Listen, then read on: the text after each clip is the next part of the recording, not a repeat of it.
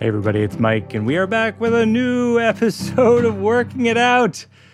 So excited about our guest today, Aisling Bea. A couple exciting notes. I have some outdoor shows in New Jersey and Pennsylvania. Eatontown, New Jersey. The Count Basie is doing a series called Concerts on the Green, safely distanced outdoor shows. I'm also performing at Steel Stacks Outdoors in Bethlehem, Pennsylvania. Also Cape Cod, Melody Tent, where I first saw stand-up comedy in August. And then my fall tour dates are back on from spring 2020 to fall 2021. It's been quite a trip, but I think this fall those shows are on. All of that information is on birbigs.com, and sign up for the mailing list. The mailing list is the most reliable way to get things, and I won't bug you with extra emails. But today we have Aisling Bea. Aisling Bea, you might recognize from a million things. She's a comedian, actor, writer, is on the Netflix series with Paul Rudd called Living with Yourself. She has her own Netflix comedy special. She created a series called This Way Up that won a BAFTA award for breakthrough talent. She is really a wildly talented person. She is originally from Ireland, now lives and works in London. I think it's a particularly interesting episode because there's a lot of working out that happens in real time. There's a lot of collaboration that may lead to something new down the road. So I hope you enjoy my conversation with Aisling Bea.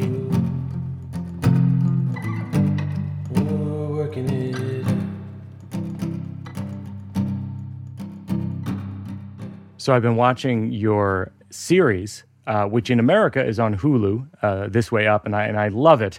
And I'm sure some of it is autobiographical and some of it is fictional. I was curious particularly because there's a psychic, whether or not you're someone who enjoys psychics, goes to psychics. Quite regularly. It started off as like once a year. And then now it's like during the lockdown, I was like dropping some hard cash. As I always like to say, they saw me coming.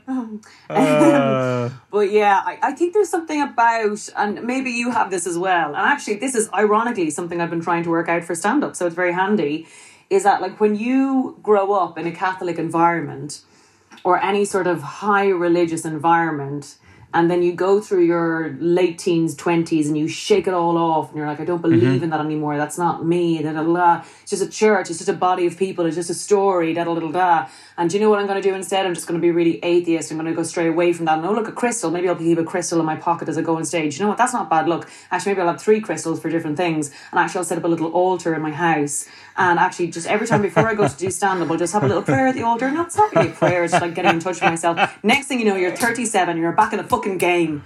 And the magic never leaves you. If you're indoctrinated into the belief that there's magic early, and I don't just mean religion, I mean Santa Claus. Yeah. It's like you have to convince yourself, despite all of the adults you've ever been around and the system and the government telling you otherwise. So technically it's matter to believe that there isn't any magic. That is quite a monologue. Is that the monologue? Because it's great. No, that was me talking to you, but unfortunately that's one of my worst traits is sometimes people think I'm on a monologue. I'm like, no, this is a conversation. That's why it takes me so long. That's a riot. But that is there's a definite, and I think it's arrogant for us to believe. I do believe that a lot of the things that we call wizardry now will be explicable through science in like 20 years. Like even psychics, like the ability to be intuitive, like everything we do, like why do gigs or shows not work as well in this format as opposed to when you're live on stage? What is that feeling you get between an audience? Now we know there's like heightened dopamine, but there's something there and there's an energy and we use it for work. Yeah. We go, okay, we've just done a take of a scene. Let's do another one. Why? We said the exact same words. because the feeling will be different this time. Or I've got a feeling and I don't think I did it right in my eyes. Can I go again? Or the rhythm of the comedy will make people laugh, and I know there'll be a slight difference and that will be there. And that means we're more intuitive about certain types of things. So who's to say someone can't look at you and predict energies that might happen or something coming towards you? And it might seem silly now, but I think it's kind of ignorant of us to believe that there isn't a deeper connection within people. I mean, look at how lockdown has worked, that you can feel a general depression in people or an anger in people, or that you can stoke people up. And yes, it's through kind of imagery and facts and the internet, but it's also something else. Like what is it? And it can't be weighed, or it can't be sort of shown, but I sort of believe, and it's nicer to believe. I think for a long time you know the bits that are the business of religion, that are the dirty, cold, hard, awful businesses. In the same way you know that about going to a coffee shop. That's a big chain. But the sitting around with people in a big chain coffee shop is the lovely bit of it. And you're like, oh God, okay, can we just focus on that?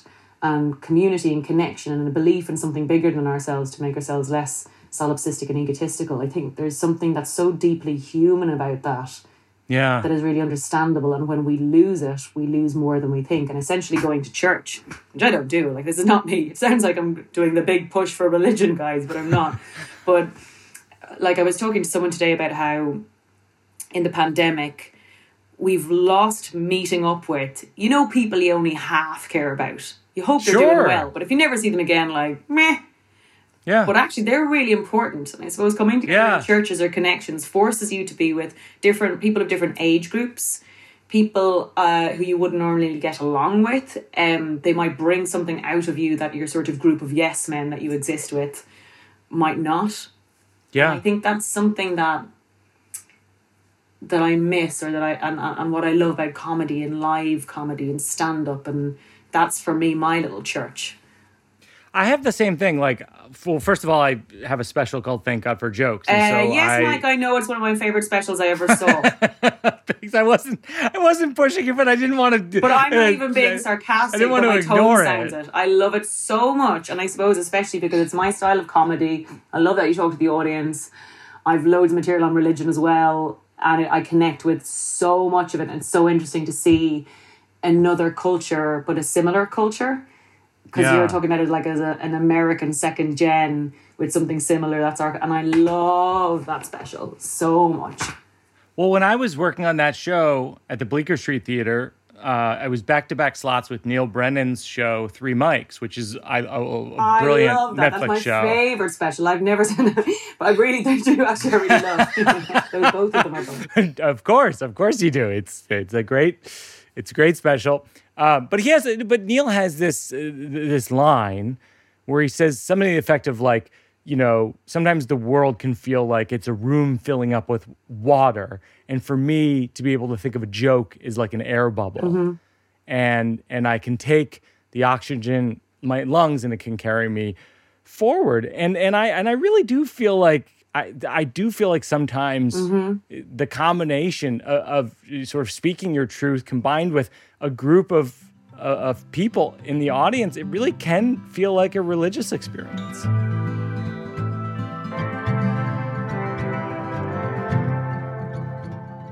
You're one of the rare comics who I've encountered where, and you must have had friends tell you this before. Sorry, you finish your sentence. Exactly. You took the words right out of my mouth. It's almost like someone should have it follow you around with a tape recorder, because so many things that you're saying, I'm like, you should write that down. You should jot that down. Like that could be a bit. When you and I met, it was at a opening night party for the Broadway hit Ferryman, which was just a classic Where We'd Be, Mike. You know what I mean? It's just a classic Where We'd Be. I remember when I met you. We were at the opening night of a Broadway hit show. Ferryman, I do believe. No, but it was very memorable for me because I was very moved by that play, mm-hmm. and it's about particularly Northern Ireland, mm-hmm. I want to say. And then at the party, I don't know if we were in a group of people, but you just started chatting with me, and I just immediately thought, what a funny and charming person. And you, I don't know if tell me this: are you extroverted, or is it what quality of you allows you to just talk to people at parties like that? Because I was not about to talk to people at the party. Oh, wow. That's interesting. I did think this the other day. I've never been shy. Ever. I've been embarrassed. It's not like I haven't been awkward. I've been afraid, but I'm not shy. And I think it's because I'm not afraid of other people at all. The only person I'm purely terrified of is myself. I'd rather spend time with anyone but me. So I suppose in social situations, I'm like, oh God, you're not me. Fantastic. But my mother's not shy either. So I was brought up with and she's a very equal person. Like, she doesn't think anyone's below or beneath her. So I don't think anyone's, whoa, there's that person. And I also don't think, I'll move on from that person either. Yeah. My mom has that quality too, which I think is You have it too, though, charming. as well, Mike. Maybe I have it more, so it reflects back on something you already have. But you're so like that, and welcoming and warm, and just being like open. You're definitely like that, without a doubt. But do you think it's I don't want to generalize, but do you think it's an Irish quality? Because my mother's Irish. Yes, well, without a doubt. Yeah. It's a very, I suppose if you were to put English and Irish people beside each other, what's the difference? Obviously, English people are evil and stuff, but other than that, the second...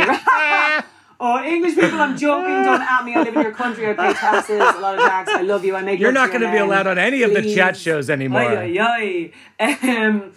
But that their assumption is you'd have to get to know someone really well to be friends. And Irish culture is the opposite. You assume they're not an enemy, so you just assume someone is your. And I think what English people describe as over familiarity is normal. So we would describe that as a coldness, whereas they would describe us as over-familiar. Whereas that's normal. And I just don't... It's a cultural thing to talk and engage and connect and make community. And I make connections as well. That's where Irish people all know each other. It's not that we don't know... It's not that we all know each other. It's just that we try and work it out more. English people all probably know each other as well. They just don't do any detective work. And we're like immediately in going, hello, who are you? And where was your mother? And what year did she move over? And did she go to school? And was there a priest there called Father Michael? Well, he had been moved from a parish near my aunt's house because he was a paedophile. And that's how I know you. Oh my God. So wait, hold on. Are we writing this down? No, it's all just... That's got to be a run somewhere.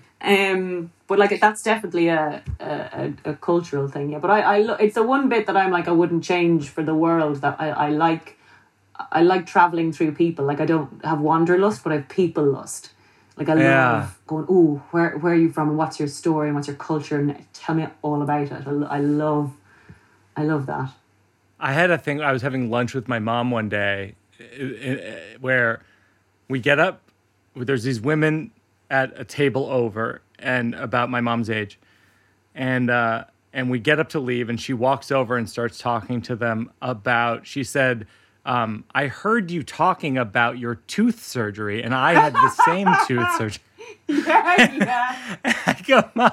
We get to the car. I go, Mom, why'd you just talk to those ladies? She goes, I heard them talking about the tooth surgery and I had to say something. I was like, you didn't have to say something. That happens a lot more in stand-up than... I don't always relate to the stand-ups. I relate to the people they're talking to. So sometimes I often feel like when someone goes, and this person comes over and does this, and I'm like, can I just... let's hear him out, though. Maybe he was having a bad day and that's why he seems so overwhelmed. But that's why your series is so good, because I feel like all of the characters have a three-dimensional point of view on this way up. Thank you. Yeah, I hope so. But I think that's the mark of a dramatist, which is that the dramatist is puts themselves in the shoes of all of the characters in a somewhat equal way. And so you write the hell out of your character, who... I was listening to your episode of Pete Holmes' podcast, which I love, where he asked you to describe your character in the show, and you said, I'm a bit much. Yeah, that's That's it. But I love that. And actually, I've heard you talk in other interviews about the sort of like the sort of relationship between confidence, mistaking confidence for self-esteem. I think I always felt really like, how do I put this? It's stupid for me to say I wasn't confident because I would go and do stand-up in front of 6,000 people. And sometimes, not just on any random day, just say, for example, I have done that. Yeah. Or I would go on stage or not be shy around people. Yeah. And like, it would be stupid for me to say I'm not confident. And yet sometimes you'd feel so much self-hatred or not like yourself. And you're like, then how can I call this confidence? And a therapist described it to me as high, which I think a lot of performers have, which is high confidence and low self-esteem. Yeah. And it means that you are confident enough to go on stage to 6,000 people, but your self-worth is measured by whether those 6,000 people like you or not. Whereas some people will maybe have lower confidence, so they might go on stage, but whether it goes well or not, like whether those people laugh would affect how they feel about themselves. And that's high self-esteem. And so I think I definitely like how others see me is how I judge myself. I don't go like, I think I'm great. I'm like, did they like me? Because that's how I judge myself, is by if other people like me. And I think with that comes trying to, when I hear bad things about other people, sometimes I overly go, well, let's hear them out. Because I sometimes feel like I might have been misunderstood or picked up badly. Like I remember after the night of meeting you for the first time, the next morning I woke up because I knew I'd had too many free drinks at the bar and I was being a little loose with my opinions. And I thought to myself, oh my God, I bet you everyone hates me or find me too much. There I was blabbing away at this Broadway play and I'm gone real about it. Rather than going, well, last night I was drunk, everyone was drunk. I would assume that like I'd done something or said something bad because I talk so much and it just comes out. I do recall that you had very funny opinions. Because we don't want to put them on the board. No, I wasn't. This is Michael. Those opinions you had, you were really afraid of. Let's now put them on record.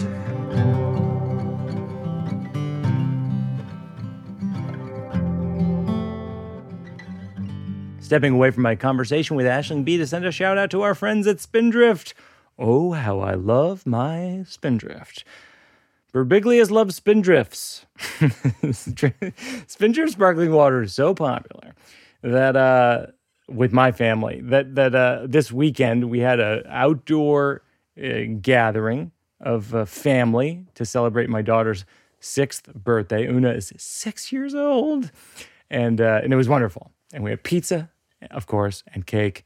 And Spindrift. And at the end of it, we had extra Spindrift. And so I did a trivia game with my sister Gina, my brother Joe. Gina won, and the crowd went wild. Spindrift is in 11 real fruit varieties: lime, grapefruit, lemon. It's such a healthy alternative to soda because they're sweet, but they're naturally sweet. You can order Spindrift yourself by going to drinkspindrift.com and entering code BIRBIGS. And you'll get 25% off your order. That's a good deal. Drinkspindrift.com. Enter code BIRBIGS. And now back to the show.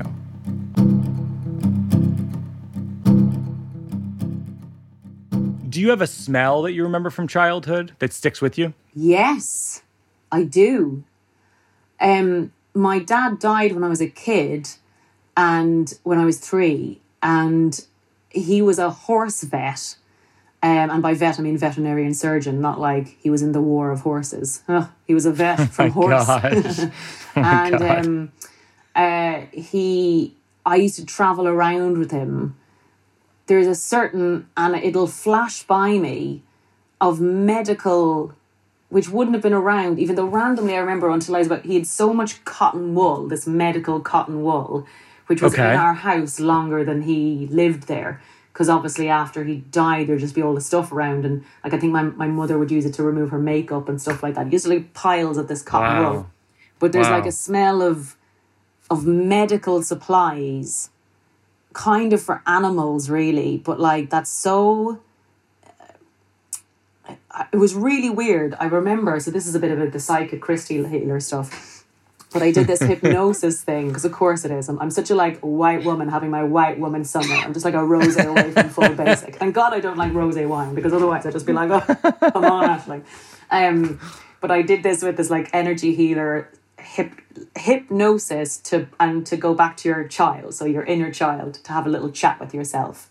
Yeah. And it was all about my dad, and it did this thing where it's almost like you're there, and a sudden memory or feeling, and I could smell the medical stuff from his car. Yeah, and the with cotton that thing. came an absolute knowledge that I was loved, and and I didn't know, and like a feeling of like, it was almost like if you'd been fed bananas every single day of your life until you were 3, and then never heard or thought about a banana or smelled one or touched one for 20, 30 years. And then someone gave you the taste of a banana. You're like, I know this. And that's what it was like. That's such a sweet smell memory. I love that it's positive. That's really sweet. Yeah, smell memory. Do you have a memory on a loop that doesn't end up making it into your shows, but is just sort of like something you think about every now and then? Yeah. It's the teacher. I was like playing on this with this like, you know, it was like one of those Playmobil kind of toy car garages that sort of you drive around a little car, and then someone else had like matching cards, like, you know, 2 pictures of a tiger or 2 pictures of a bear, and you had to just put the matching ones together. And I'm like, oh God, why did I pick the Playmobil? Now I want those cards. God, I picked the wrong game. And I'm like, Miss and teacher, is there any way I can please change over to the cards? And she's like, you always do this, Aisling. You always want to do all the things. And you always want to play all the different games. And I can still feel the like intense addiction to want to play the other thing, and the jumping between the dopamine. It doesn't fit any, like you're saying, it doesn't mean anything, but just the feeling of I want that one, but I want that, but I can't. Oh God, I'd love to have them all. That sort of that. But I find that completely relevant to your career, because you're a writer, you're a producer, you're a stand-up comedian, you're on these chat shows, you're like doing everything. And I bet there's some part of you deep down that thinks like, maybe I should just do one of the things. Yeah, and one thing well, rather than everything averagely. But then I'm always like a hedge my bets. This is one of those, Mike, so I'm using this as an opportunity to tell that passive-aggressive play school bitch that she doesn't know me. He's laughing now all the way to the bank, Mrs. Oh my gosh. Foster, Murphy, whatever your name was. This is so hostile. This is the most hostile the show has ever gotten. This is something I was trying to work on stand-up about like how all of these people, like we never get over our childhood. I did have a joke which I wrote on Twitter, which was like, it only takes 93 years to get over your childhood, and then you can get on with life. Oh, that's great. That's a great joke. And I remember one of my mother's ex-boyfriend said this thing once, and it was really kind of deep of him, and it sort of makes sense, where he's like, when you're 5, 2 months out of your life, actually I'll say a year because I can't do the maths, but like a year of your life is 1/5 of your whole life. So everything that happens in that year is like a 1/5 of your whole experience, and it's just in your body so much. When you're 45, a year is a 45th. So it's not that big a deal. So the things that might happen, you might win an Oscar at 45, but you're like, it's only a 45th of your year. But if you have something taken away from you at 4, you're like, that's a quarter of my entire life that it happened. And with that pizza, I'll never get over it, you know. So I was a camp counselor when I was 15, and all of my recollections of it were that I couldn't stand the kids and that I was probably terrible at it and all this kind of stuff. It was Worcester Academy Sports Camp. But I do recall one thing, which is that there was a camper named Eric Diddleman, and he was smaller than all the other kids, and they picked on him. And so for whatever reason, as a counterbalance to that, I would just really, I was like his hype man. I'd be like, Eric! I'd be like, Eric, Diddleman's here, right? Oh, yeah. So cut to 20 years later, Eric Diddleman He's a successful magician, Eric Dittelman.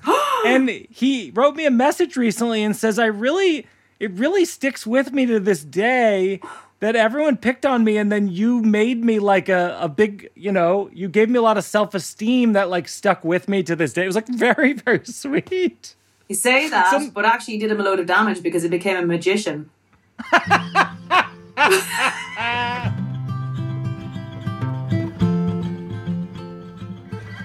One time my wife Jen and I went to Ireland many years ago. We were in Dingle, which is gorgeous. That's where my dad was from. Oh, just one of the most spectacular. If people listening ever have the opportunity in your life to go to Dingle, it is the westernmost tip of Europe, actually. Next to America. And so you're able to sort of look out on these cliffs. We went on a bike ride out to these cliffs. It was extraordinary. And one time we're in a pub, and my wife Jen goes, she goes, I think that this town is famous for its berries. Yeah, go on. And I go, no, it's no. I think that's just an expression. She goes, no, I'm sure of it. And I think we had a couple pints or whatever. She goes, I'm sure of it. And then she says to the bartender, excuse me, like, is this town known for its berries? And so he walks over and tells a group of bar patrons this story about us who are on the other end of the bar. And they all start laughing at us in unison. And that is my Dingleberry story. Oh, Mike. Dingleberries. Lord bless us and save us. When you play in Ireland, because I've played a handful of times in Ireland. I did Kilkenny Festival many years ago. I actually remember I went on stage at Kilkenny Festival, and I was like, oh, this is pretty good. Mm-hmm. And then Tommy Tiernan, the great Irish comedian, went on after me. And I go, oh, okay, I guess what I was doing wasn't comedy. Yeah. Because so Irish the audience erupted in this... Local. Like, we're quite, for a sort of self-deprecating country, we're extraordinarily arrogant about our own amazingness as a culture. And while we kind of will tolerate foreigners to break up the day, but ultimately... to break up the day. Yeah, but ultimately what we want to listen to is someone talking about us who knows us to ourselves. And so I say this to every American at Cat Laughs or at the Vodafone Festival. I'm like, go out and just before your set, mention something you've seen in the town. Wow, just please. Of course. And they're like, I don't need to do something pandering crowd work. And you're like, okay. And then someone else will go out and go, hey, I went and bought a sandwich in Dunnes Stores. That's a bargain. And people are like, oh my gosh. This is perfect, actually. Because first of all, I completely agree about starting with local observations, material, and maybe I could run by you some observations I had about Ireland the last time I was in Ireland, so that I could use this the next time I come to Ireland, which I hope is soon. When we were in Ireland, we went to a zoo, and it's weird because there are animals all over the place. In Ireland, there are fields of sheep and goats, and then we're at the zoo, and there's a cage of goats, and these goats have got to be thinking, where did we go wrong? Like, we could have had a field. That's a true story. It's in my notebook from like 10, 15 years ago, and I thought, if I ever go to Ireland, I'm going to try that. Is there something about like the goat being like, oh God, this is so shit of us for being so special? That, that's they were funny. extra talented. That's funny. Goats. They think that they're the down the chosen normal, ones. like the rest of them. We could have stayed in the goddamn field. But you had to be dynamic, John, didn't you? And now look where it's gotten us. In a cage with spectators. Like, Like they're exactly. They're quibbling among each other for the rest of their lives. Yeah, going, well, it's you. You made me look special and worth looking at, worth paying to look at. I didn't ask for this. Yeah. Yeah, I love that. Well, it's so funny because what I thought you were saying, which also could be a way to go with it, is like that they actually think we're the chosen ones. Oh, yes. Yeah. Like you don't could go have to live both in that ways with it. field. We're the ones who get to stay indoors. Americans and we have a look at nice us. cage and Like they're celebrities in comparison. Like they're the VIP lounge of goats. yes. Is And there then the other anything as well observation in I the had, idea of petting zoos being in like that, not everyone can afford lots of stuff. And so there's lions, sure. We've got a polar bear. And then like a couple of goats. Like you have to pat it out like a bread basket of a zoo. Or the goats. And there's a dog as well. And over there's a cat. Yeah. If you want to have a look at a cat in a cage. We've got a Yeah. cat or two there. Like a couple of things. We had to pat it out. It's also the weird thing about zoos where it's like, we have a lion, we have sheep, Yeah. and then in the cafeteria we serve chicken. Yeah, it's a really cruel. If you were to look at it from the animal's perspective, it would be a horror movie. Yeah, it's a horror movie. They chop us up and I they eat know. us, and then they come and look at us perform with a ball on Yeah. our nose like we're animals.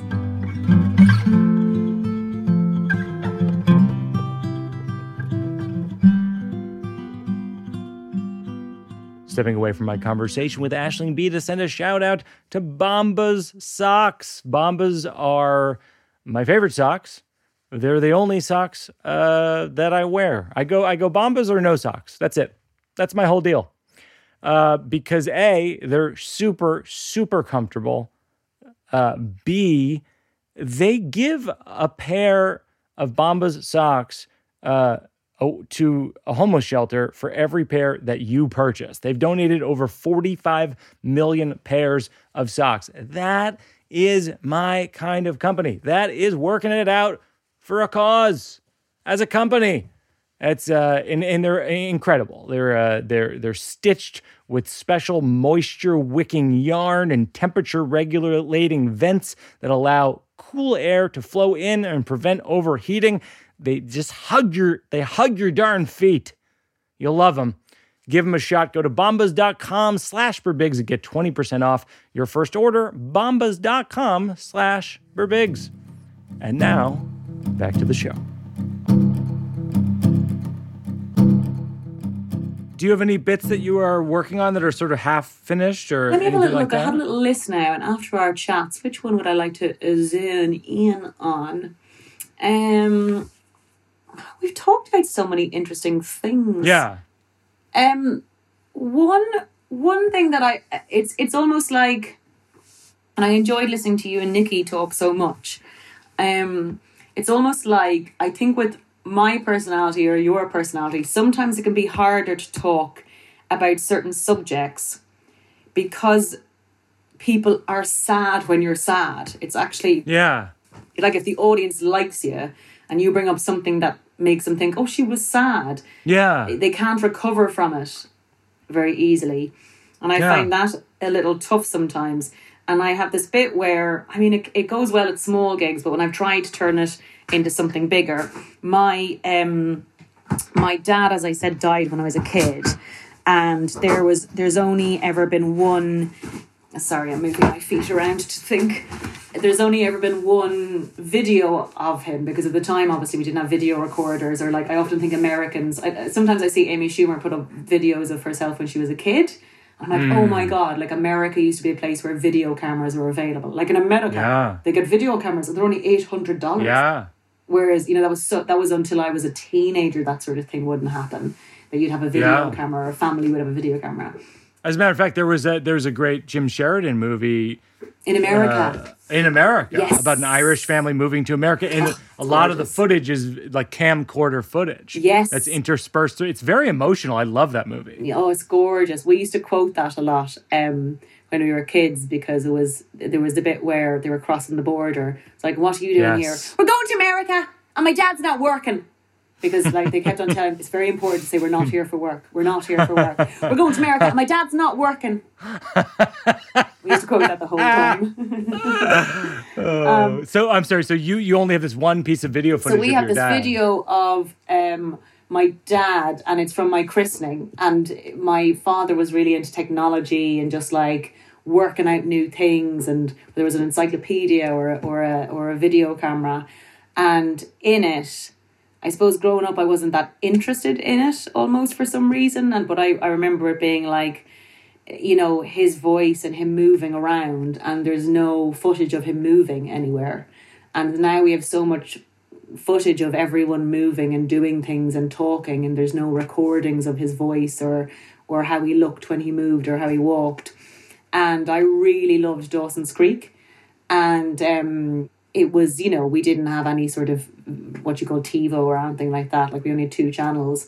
And the video somehow ended up in the pile. And one day I just recorded Dawson's Creek over it. Oh my gosh. Oh my gosh. And my bit that I tried, and it did work sometimes, but other people are too sad. My God. Are like, I know, it's so sad. Basically, like, Dawson had been in love with Pacey Joey for so long, and then she ended up with Joey, and it's one of those heartbreaking stories you never get over, your first love. Like, you know, trying to make it as if that's a sad bit. Yeah. And I remember I only realised, and then I just put the video back and never told Mammy. Wow. Until, like, I was in my late 20s, when it's one of those mistakes where the teenage me was a child doing something. Yeah. And so that's kind of the bit that I was trying to work out how to totally do, like, what the total button would be where people, I think it needs to go on to something else. But the interesting thing was about it, about 4 or 5 years ago, I wrote an article about my dad's death, and it went viral, and it sort of got shared around the world and all this kind of stuff. And the weird part of it was, after the sort of slightly shocking time of so many people getting in touch about suicide and their loved ones and stuff, was at a very personal level, all of these men getting in touch who'd known my dad. And at the time when he died, there was no Facebook, there was no way of staying in touch with my mother. And all of these men who sort of had found out or had been at the funeral but had lost their friend and then just went on with their own lives. And I remember it being a little bit like Mamma Mia. You know, in Mamma Mia, 3 men turn up and she doesn't know which one's her father. Yeah. But these 3 men from around the world sort of got in touch who'd been vets with my dad at school. Veterinarians, yeah. And one lived in Australia, another was in Ireland, but he may as well have been in Timbuktu because of the emotional space between him and my mum, in a sense, you know, not being able to get in touch. But they all sort of got in touch through their kids who followed me on Facebook or who followed me on Twitter. Wow. And one of them was this gorgeous couple, and randomly I'd been following their daughters because they were these 2 Irish women who set up this thing called Food Cloud, which is about collecting food waste and distributing it back to homeless charities and stuff like that. And I was like, oh, that's a cool thing. So years before, and they DM'd me on Twitter and was like, hi, we're sort of from this Food Cloud thing, but my dad is pretty sure he was really good friends with your dad at university and was one of his best friends. And Mommy was like, oh yeah, I remember him. He was at our wedding. And they came over to England to see their 2 daughters who were also living here. And in it, they brought a video of their wedding. And they put it onto a CD. So they transferred it onto a CD. Oh my gosh. And this was video with audio. Yeah. But they gave it to me and they were like, your dad's in that. And through this article, they gave me this DVD. And I was like, oh my God, thank you. Because we met up for a cup of tea. And it's almost like they wanted to see him, not me, in a sense, which was fine. Like, there was that sort of something, like a little key or a puzzle I'd been giving back to them. Because you forget as well when it's your own life. Yeah. How many friends or people, and they were all younger than, they were around our age, you know, all these people losing someone, and it would have been massively affecting for them, but there was no way of like staying in touch or knowing what had happened to us. And all of these men sort of got in touch, and I was looking at them going, they're my dad's height and age and background and same life, and trying to put together who he is. But then I got this DVD and brought it back and put it in my computer. And even though there's no sound on it, and like there's obviously at least 7 nuns at this wedding. It was an Irish wedding. I'm like, that's a lot of nuns, even for an Irish wedding. You know, all these nuns, and it's just music with footage. But there suddenly is this man, and it would have been him before he'd met my mum. But it's just him walking around in this wedding and just little clips. And there he is moving with his body and his voice and his head. And you're just watching this, and it's just like, there's the video back in some way. And yeah, it was just one of those weird. There's not totally stamp, but there's some story. There's something in it, and I don't know the. It's beautiful. You don't totally know, and sometimes. I was thinking about this podcast. Sometimes stuff isn't for stand-up, and you find you make a movie or you make your story or your podcast or your discussion. But I have a joke for it, which is please, which is that in these I met these men and they handed me a package. They said, we have some footage of your dad from this wedding, and I opened it up and it was a DVD box set of Dawson's Creek. It's so stupid. I mean, I feel like you could do that and then you could tell the actual story, but like it's like, but it's isn't it to have something, and then at least you can go like, no, but you're looking that's perfect, because what you're looking for is something to break the tension. Yeah, it was all 6 seasons, which was your stand-up. Thank God. That's what I love about your stand-up. And watching you gave me a lot more confidence. And this is going to seem like an insult. It genuinely isn't. A lot more confident. I think what I panic about as a storyteller is the time it takes to get to a laugh and to know that people are okay listening to a story. And you were genuinely one of my favourite stand-ups, Mike, because of that. I look at you and I'm like, I'm totally okay. I haven't laughed in 2 minutes. Of course, it's because he's not that funny. But sometimes you don't laugh and you're like, but I'm really entertained and I'm not on a laugh count. I'm here for the storytelling bit. Yeah, I feel like that. I feel like what you're describing, if you wanted to do it, is what a main event of a solo show at Edinburgh or off Broadway or wherever you'd want to do it would be. I mean, that's an extremely, even just hearing it in an early version of it, it's very emotional. And I think that the reason why we tell stories is because people see themselves in the story and they feel some sense of catharsis from it. So you're giving a gift to the audience by sharing this really personal, deep story that you have. I know what my end music would be then for the show. So open up your morning light. Oh my say gosh. A little prayer for right. That's going to be the... Sarah McLachlan, right? Yes, it was Sarah McLachlan. Do. I used to, in my teenage angst, when I was sad, think about my dad and play In the Arms of the Angel on a piano. What I can imagine in a really average way. But I thought I was like so moving. But I feel like the question is, are you willing to make that show? Because I'd love to see that show, but also you have to sort of commit to this idea of like, you're going to put yourself inside this traumatic life event for, I spend 2-3 years on these shows. Yeah, I don't think that part of it wasn't traumatic, to be honest. That's the bit that was not. But I think people get uncomfortable. I think it's more finding, like when you said an inside was a tape of Dawson's Creek. And for a second I thought you were going to say an inside was porn. Oh my gosh, that's funny too. And you know what I mean? And I think I've been looking for, all you need is a little key.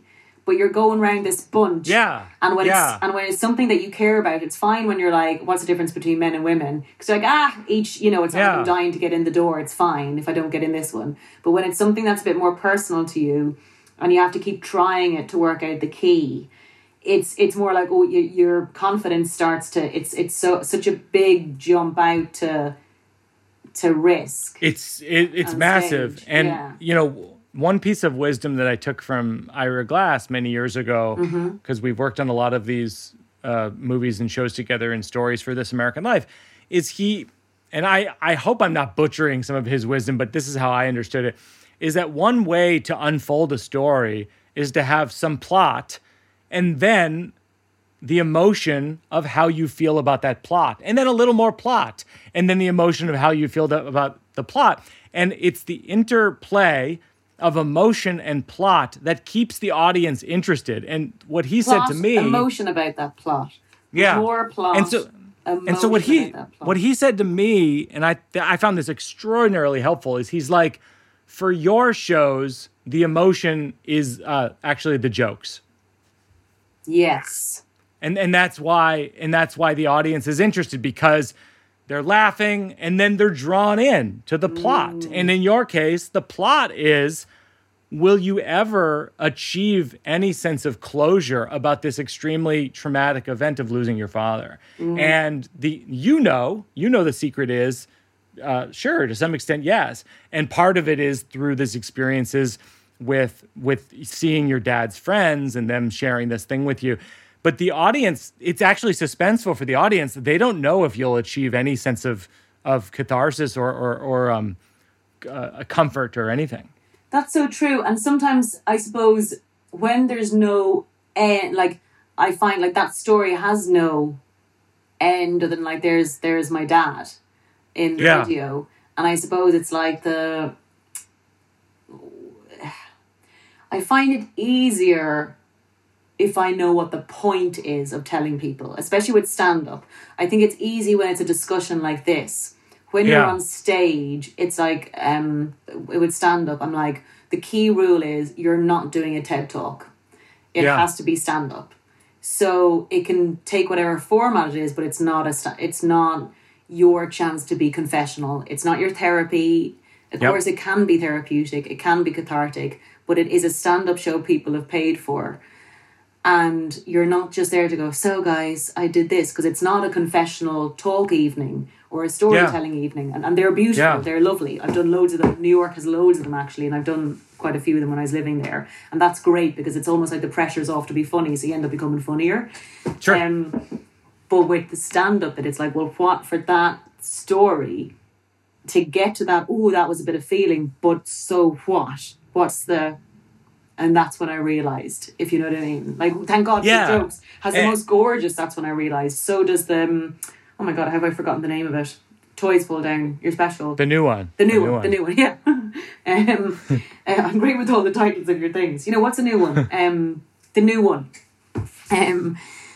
So what's the, like, what are you trying to get people to feel by telling them that story? Like here, it's because there's something, it's an interesting story, but in terms of stand-up, what's the other thing to keep in mind? I mean, I agree with you, and I think like you'll find those jokes, but you'll find those jokes by virtue of you're such a funny person naturally. I mean, I was saying earlier, you could record any conversation that you have, and you'd probably find 10 jokes in it that you could pluck out. I think what you'll find is by telling the story on stage, you will reflexively tell jokes. I know I'll tell jokes because that's what you do anyways. I suppose what I find is if I know there's an end goal, I'm much better at... I take a tangent even when I'm speaking, as you can tell, all the time. But I always remember what to come back to. And I think with this, I don't know what I'm coming back to. So it's almost like I'm going out, not knowing where I'm going. And I think I need a place to be getting to, if that makes sense. Well, I think, for example, and it might be this, it might not be this, but it might be the reunion with your dad's friends. That might be the place you're going. You know, like when my director Seth and I were developing Sleepwalk with Me, it was like the place we were going was the moment where I'm jumping through the second story window. In My Girlfriend's Boyfriend, it was the place we were going was the car accident. And in Thank God for Jokes, it was this David O. Russell story. And with the new one, it was... That you had a kid. Yeah. You knew we didn't need to know that's where you were going. And I suppose I'm telling this, I don't totally know yet where. I don't know I love knowing the end. Even when I write a movie or a TV show, I always know the final scene. But I think that you already told me what it is. In my opinion, which is to say that when you talk about meeting your dad's friends, to me that could be it. I think, or watching the video alone. The other thing I want to point out is that, you know, when Edison was inventing the recording of sound, part of the goal was so that we could have the voices of our dead forever. And that was actually the goal. It wasn't like he envisioned that Netflix or something. And I think he that might be butchered with the two of us doing dick jokes, did he? It's like, sorry, Edison. But I think that might be worth exploring because, you know, here you are experiencing this catharsis. 100 years after the invention. Yeah, and it wasn't the intent of me being on telly and having hundreds of hours and videos of me shared around the world. And this sounds like I'm being big-headed, it's just more the truth. And like all of these tapes of me and DVDs and specials, and yet there's the thing I want to see the most, there's only a flicker of, and that's the show I want to see. And I recorded an episode of Dawson's Creek over it. But like the irony of like the difference, which I suppose is a bit more like therapy. It's like, well, there was definitely something I had growing up where, the Irish thing is like, well, you could be dead tomorrow. And myself and my sister were like, yeah, no, you could. Like, that happened to us. Someone died. And we have this blinding panic to get as much work done as we can just in case we die. And there's a panic, almost like a paralyzing, ironically, panic about getting as much work and doing as many things as possible just in case you leave nothing behind, just in case something you do could just be recorded with an episode of Dawson's Creek over it, like a panic to live and make work and leave a mark and not be left with nothing. And the difference of me having thousands of hours of my voice out there and my face and videos and stuff, and there's something maybe in that and how much we record, but the precious thing that you have. Just this idea that you just want to watch 2 minutes of your dad walking around. Oh my God, it was the most fascinating thing. Yeah, just like seeing his body, how he moved around. Yeah. Yeah, there's something in that element. It's discovering the hook to it. It's that sort of, interesting.